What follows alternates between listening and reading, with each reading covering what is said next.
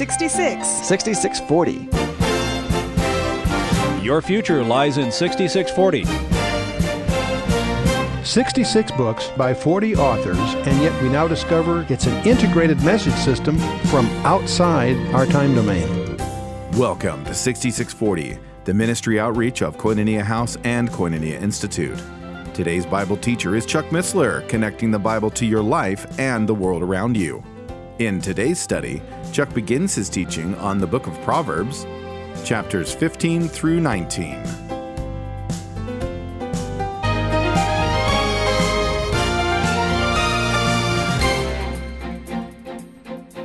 Well, we're in the book of Proverbs, and we're going to take a look at chapters 15 through 19 tonight.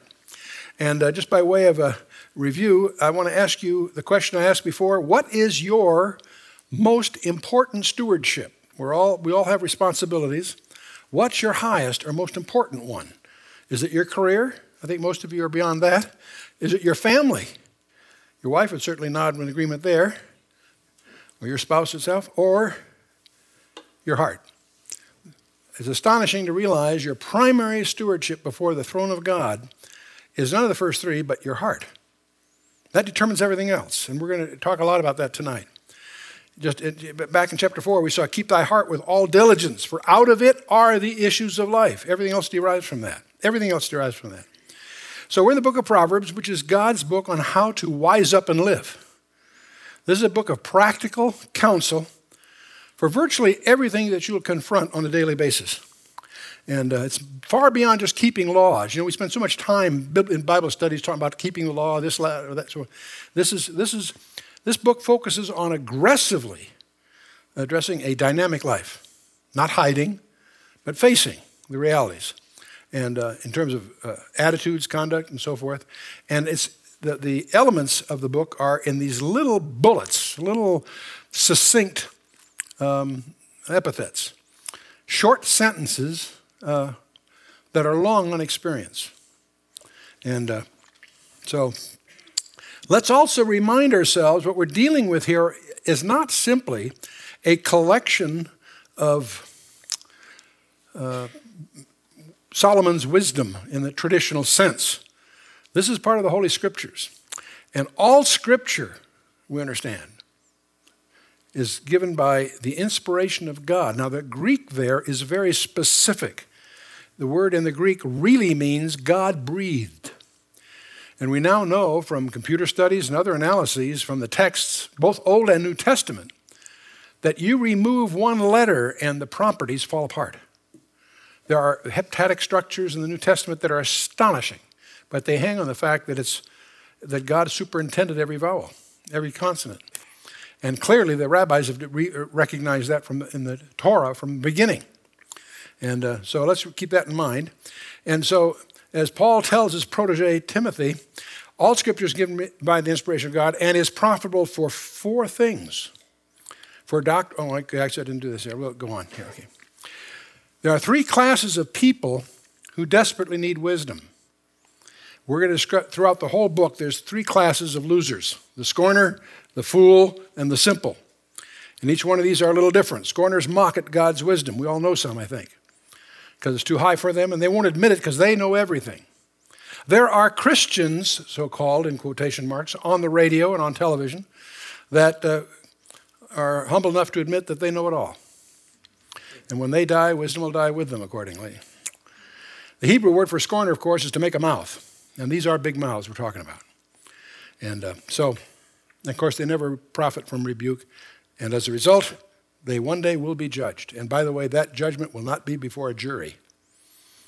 It'll be before the boss himself. The fool, well, that's someone's dense, sluggish, careless, self-satisfied. Nabal is the word in the Hebrew for fool, and he's also a good example in 1 Samuel 25 that we talked about in the past. The fool hates instruction, is self-confident, and talks without thinking. We're going to talk more about that tonight, too. And he also mocks at sin. Be careful. Be careful. We are all guilty, occasionally, of making a mockery at sin. It's an easy subject to get a chuckle in some irreverent way. We've all done that. No, the fool mocks at sin. The simple are those who believe everything and everybody. In other words, they may mean well, but they lack discernment. And boy, there's a lot of those around.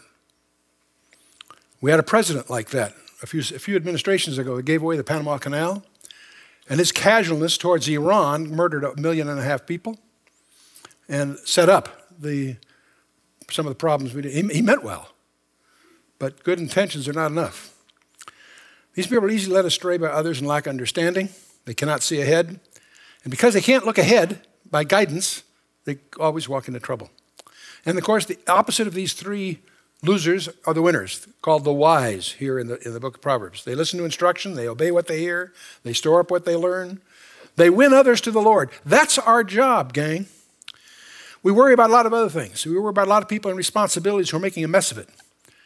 Judges in courts, politicians on the legislature, the executive branch, mishandling of this, that, or whatever. No, that's not our job.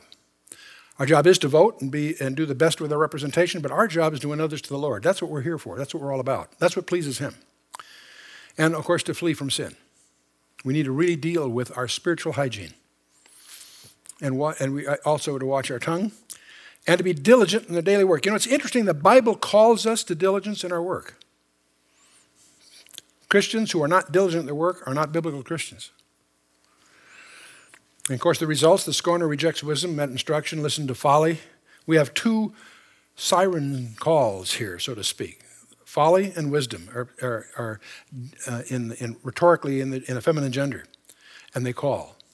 And you listen to wisdom or folly. And the fool rejected wisdom, was led to death, listened to folly and received death. The simple rejected wisdom, went to hell, and listened to folly and ended up in hell. So it's who you're listening to, who you're following. One of the key verses shows up in chapter 1, verse 7. The fear of the Lord is the beginning of knowledge, but fools despise wisdom and instruction. The fear of the Lord, most important thing in your life. Most important thing in your life. Do you have an awe and respect for God? That's more than memorizing Bible verses. It's more than attending church every Sunday diligently. It's more than any of those things. You know, do you really have a moment-by-moment awe and respect for the Lord? There's another verse, whenever I go back to sort of recap some of the previous lessons as a warm-up here, I cannot skip Proverbs 3, verses 5 and 6. Trust in the Lord with all thine heart and lean not unto thine own understanding. Boy, we need to know that. What a great life verse that is. Trust in the Lord with all thine heart, and lean not to thine own understanding. In all thy ways acknowledge Him, and He shall direct thy paths. Boy, there's nothing more comfortable and encouraging than to know you're in His will. You're doing what He called you to do. When you know that, Katie, bar the door. Nothing can stop you. Ponder the path of thy feet. Let all thy ways be established. Turn not to the right hand or left. Remove thy foot from evil. Chapter 5, you may recall, was sexual purity. We went through that sexual sin will always disappoint. The experience goes from sweetness to bitterness. The book of Proverbs emphasizes the importance of looking ahead to see where your actions will lead you. Check out the destination before you buy your ticket. Realize where you're headed. Sexual sin will always disappoint. From gain to loss. Temptation always gives hopeful promises. If it didn't, people wouldn't do that. Promises are always empty. Sin is the most expensive thing in the world. From purity to pollution, of course, in contrast to marriage, where God encourages sexual behavior in the marriage. It's a beautiful river. Brings life and brings refreshment. But outside marriage, it's a sewer that defiles everything it touches. And for freedom to bondage. The kind of bondage that can't easily be broken. This is by summary. Very important chapters, chapter 5. Chapter 6 focuses on business principles, interesting enough. God has a hate list. Remember we went through that. And what's number one on God's hate list? A proud look. A proud look. Look on everyone that is proud, bring him low, and tread down the wicked in their place. A lying tongue. Hands that shed innocent blood. These are all derivatives of pride, by the way. Heart that devises wicked imaginations. Feet swiftly running to mischief. A false witness that speaketh lies. And he that sows discord among the brethren. But he also closes chapter 6, again with tying all this to sexual sin. Because it results in losses. It's bad business. They lose the word of God. They lose wealth. They lose enjoyment. They lose their own good sense. and they lose their peace. So all of these things we should always be reminded we have a bar of soap. The Christian's bar of soap is 1 John 1:9. If we confess our sins, he is faithful and just to forgive us our sins and to cleanse us from all unrighteousness. You can't get out of these things. You can't get free of this bondage without him. All these self-help things, all these alternatives are fruitless. And if you check the statistics, it's astonishing to see the contrast between faith-based responses to some of our social problems and the alternatives. No, Jesus Christ is in charge. If we confess our sins, that means we need to own them and acknowledge them. He is faithful and just. It's his action, it's his faithfulness that we count on to forgive us our sins and to cleanse us from all unrighteousness. I'm always reminded that fish are cleaned after they're caught, not before. And then we talked chapter 7. It was a detailed chapter about the lure of the harlot, how this young man gets tempted 3 ways. He tempts himself by allowing the opportunity. He is tempted by the woman itself aggressively. And he also tempts the Lord. Now, that's a surprise to many. We tempt God when we deliberately disobey him and put ourselves in situations so difficult that only God can deliver us. When you get yourself in that kind of predicament, you are not only in trouble in many respects, you are tempting God. And to do so deliberately is an act of effrontery, among other things. Now, we also talked a little bit about Hebrew hermeneutics, where they have the peshat, the direct literal meaning. We have the remez, the allegorical significance in some cases, a hint of something deeper perhaps. And the darash, which is the application personally, the homiletic or practical application. These 3 levels of meaning are parallel in Christian hermeneutics, hermeneutics being the theory of interpretation and so forth. In the Hebrew world, they have a 4th level they call the sod, which is the mystical or hidden meaning. We're going to encounter a gem of an example of that in a later chapter as we go on. Not tonight. But when we're in chapter 7, we also, springboarding from this idea, and these are memorized by rabbis by the term pardes, which means garden of paradise, but it's the PRDS acronym, if you will. The sod in Proverbs 5, 6, and 7, Solomon is the collector of dark sentences, and we're going to discover what that really means in a few more chapters. But that the harlot there may symbolically represent Babylon, Nimrod, the hunter of men, Semiramis, the Tammuz legends, and Christmas, Ishtar, obviously, are derivatives of pagan practices. And fornication is a term in the Bible used of spiritual unchastity, not just sexual chastity. And so there's nothing new in the New Age. The New Age is simply a repackaging of many of these ancient Babylonian ideas. It's interesting how we're in a season where we're celebrating Christmas. You can't find any constructive celebration of birthdays in the Bible. I'm not disparaging it. Anything that causes us to stop and consider that God gave us a Redeemer. We know it wasn't in December, but that's neither here nor there. That's a church tradition. It's rather interesting to discover that if you do study birthdays in the Scripture, they're always negative. There's an issue about Pharaoh's birthday. There's an issue of Herod's birthday when he killed John the Baptist. And there's an issue of Moses' birthday when he went up the mount to die. So it's if you want to make a thing of that, you can have some fun with that probably. But birthdays in the Scripture, I don't think have any specific constructive significance. But that should not deter us from celebrating the season that we've chosen to celebrate, in which we celebrate the incarnation of the Redeemer. But if you really want to understand Christmas trees, I put Jeremiah 10 in your notes, and I'll leave you with that. We'll move on. In chapter 8 is the dessert of the series. Up to the first 9 sections, chapters of the book of Proverbs are a section. Chapter 8, so I consider the dessert. That's the chapter on wisdom in the personification of Jesus Christ. He said, "In the volume of the book it is written of me," and indeed it is. And in the Scriptures, wisdom means the ability to use knowledge properly. It occurs in the book 37 times. But for you and I, for the believer, it means Jesus Christ. And but of him are ye in Christ Jesus, who of God is made unto us wisdom and righteousness and sanctification and redemption. And there's many other verses that suggest that. And also in chapter 9, again, we have a verse, and many commentators feel that 10th verse of chapter 9, is the key verse of the entire book.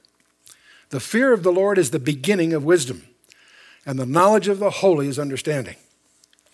But anyway, the contrast of wisdom and folly constitutes the first chapter, or first section, if you will, of the book of Proverbs. Then comes chapters 10 through 24, which are set in order by Solomon himself, apparently. Then there's a group of them that are set in order by the men of Hezekiah.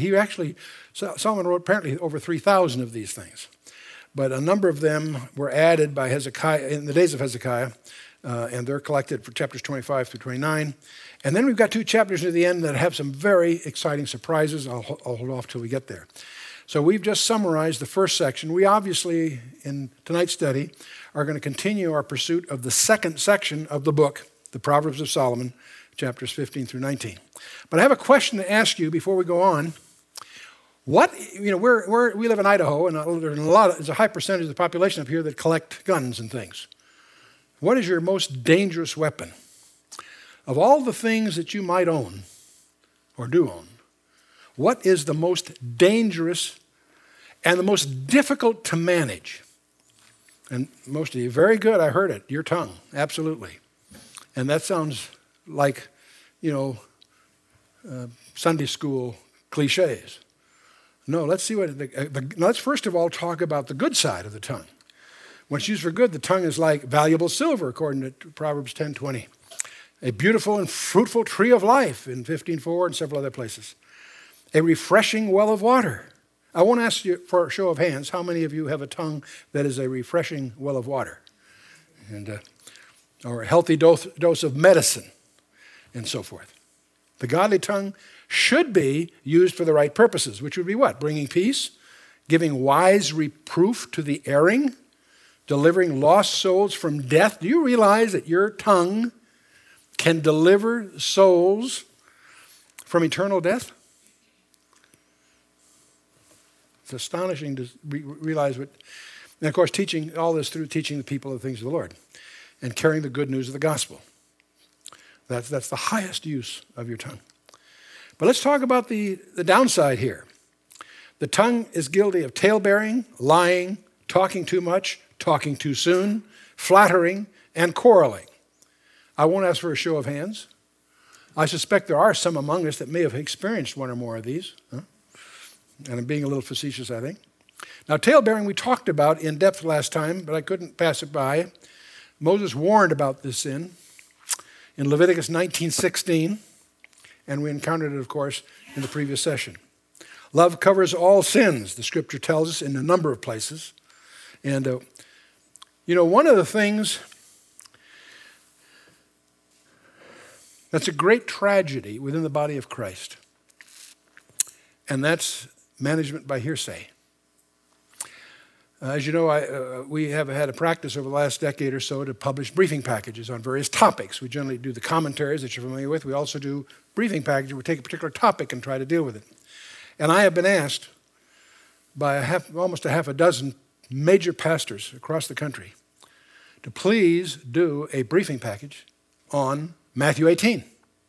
And I've refused because I know enough about the situation to know that I'd be drawn into the politics of some very, very tragic mismanagement in some of the major ministries that are involved. It's disturbing to me. I spent 30 years in the corporate boardrooms. And if I have a technical specialty in information sciences, my professional specialty is in management sciences.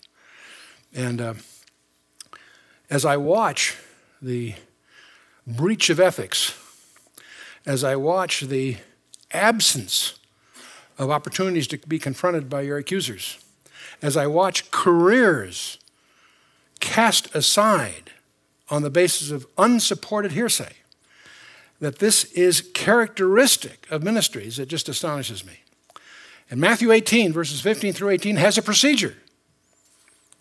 How you go about if you have a grievance of some kind, how you go about it. And I have actually heard senior pastors say, well, that doesn't apply to them. What a tragedy. There were some very, very conspicuous public issues in Southern California that when they first emerged, I thought, this is delightful because I can use these as an example because they're in the public record. And I almost did. There were some circumstances that occurred that contaminated the cleanliness of the situation, so I backed off of that one. But it's hard to deal with these issues without anecdotal examples, and if you do that, immediately it plunges you into the politics, and you can very easily be guilty of offending the same way you're criticizing them offending, and so forth. But management by hearsay, you need to be alert to that. We need to stay away from the talebearer.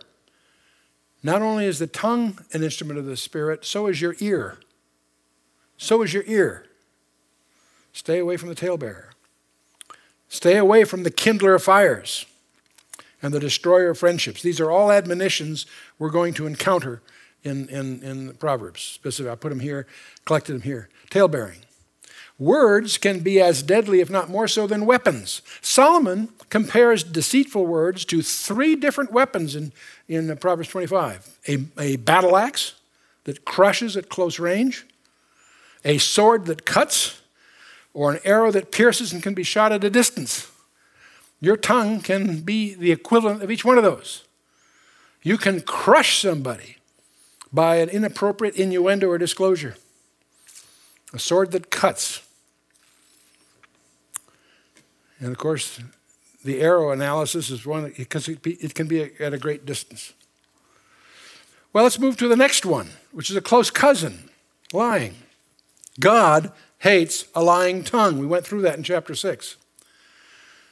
A lying tongue is only covering up the sin that's in the heart. It's evidence of something you normally can't see.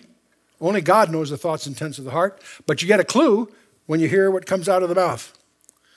It's deceit in the heart that makes a statement a lie. What makes it a lie isn't its truth or falsity in an absolute sense, it's the intent of the heart that it manifests.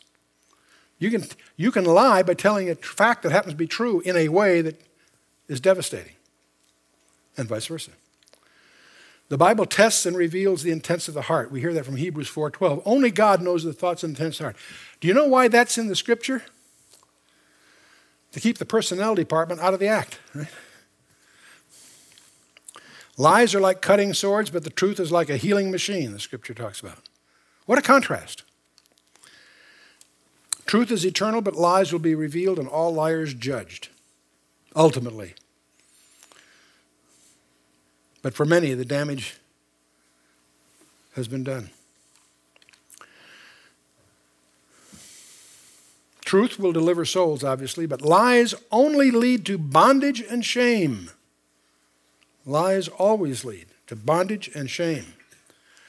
And the other thing I wanted to emphasize, liars enjoy listening to liars. Be careful with that one.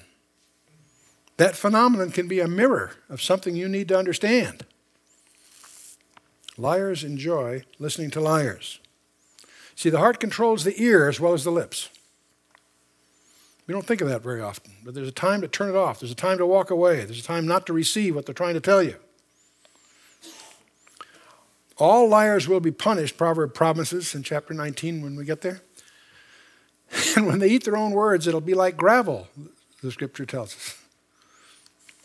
Hell is waiting for one who loves and practices a lie. Revelation 21:15 lists the liars as those that are outside. Well, let's go to the next section. Besides lies, there's another issue of the tongue. That's talking too much. How many of you know someone around you that talks too much? Anyone? You got a few hands, okay. Truth will deliver souls, but lies only lead to bondage and shame. I pushed the wrong thing here. The fool talks too much and talks his way right into trouble. His mouth becomes a trap, and he himself is snared by his own trap, if you will. We covered that in chapter 6. In the multitude of words, sin is not lacking. A loose tongue leads to poverty and foolishness, Proverbs 14. Many people would rather talk than work. How many of you know one of those kinds of people? Probably had them as some subcontractors, haven't you? A controlled tongue means a safe life. A controlled tongue leads it. A person of few words is regarded as a person of knowledge. I love this one. Sometimes you can really stand out in a group by just keeping your mouth shut. Because when you don't say anything, they assume you know. Don't open your mouth and reveal you don't. We'll see a very humorous example of that before we get through here tonight. Okay, talking too much is one part. Talking too soon is listed. Even in the New Testament, James says, let every man be swift to hear and slow to speak. I haven't got the slow to speak down yet. I'm working on it. Proverbs says, restrain the lips until you really have something to say.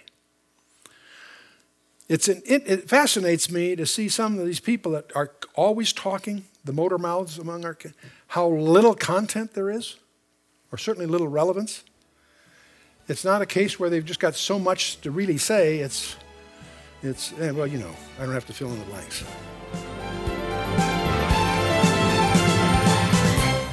You've been listening to 6640, the ministry outreach of Koinonia House and Koinonia Institute. Today's Bible teacher was Chuck Missler, teaching through the book of Proverbs. Download the K-House TV app to access an ever-growing collection of free resources. Visit the iTunes or Android App Store, or search K-House TV on your Roku streaming device. Thank you for listening to 6640 and for your continued prayerful support of this ministry. Until next time, as we continue this series, may God bless you with the knowledge of His Son, Jesus Christ, as you study His Word.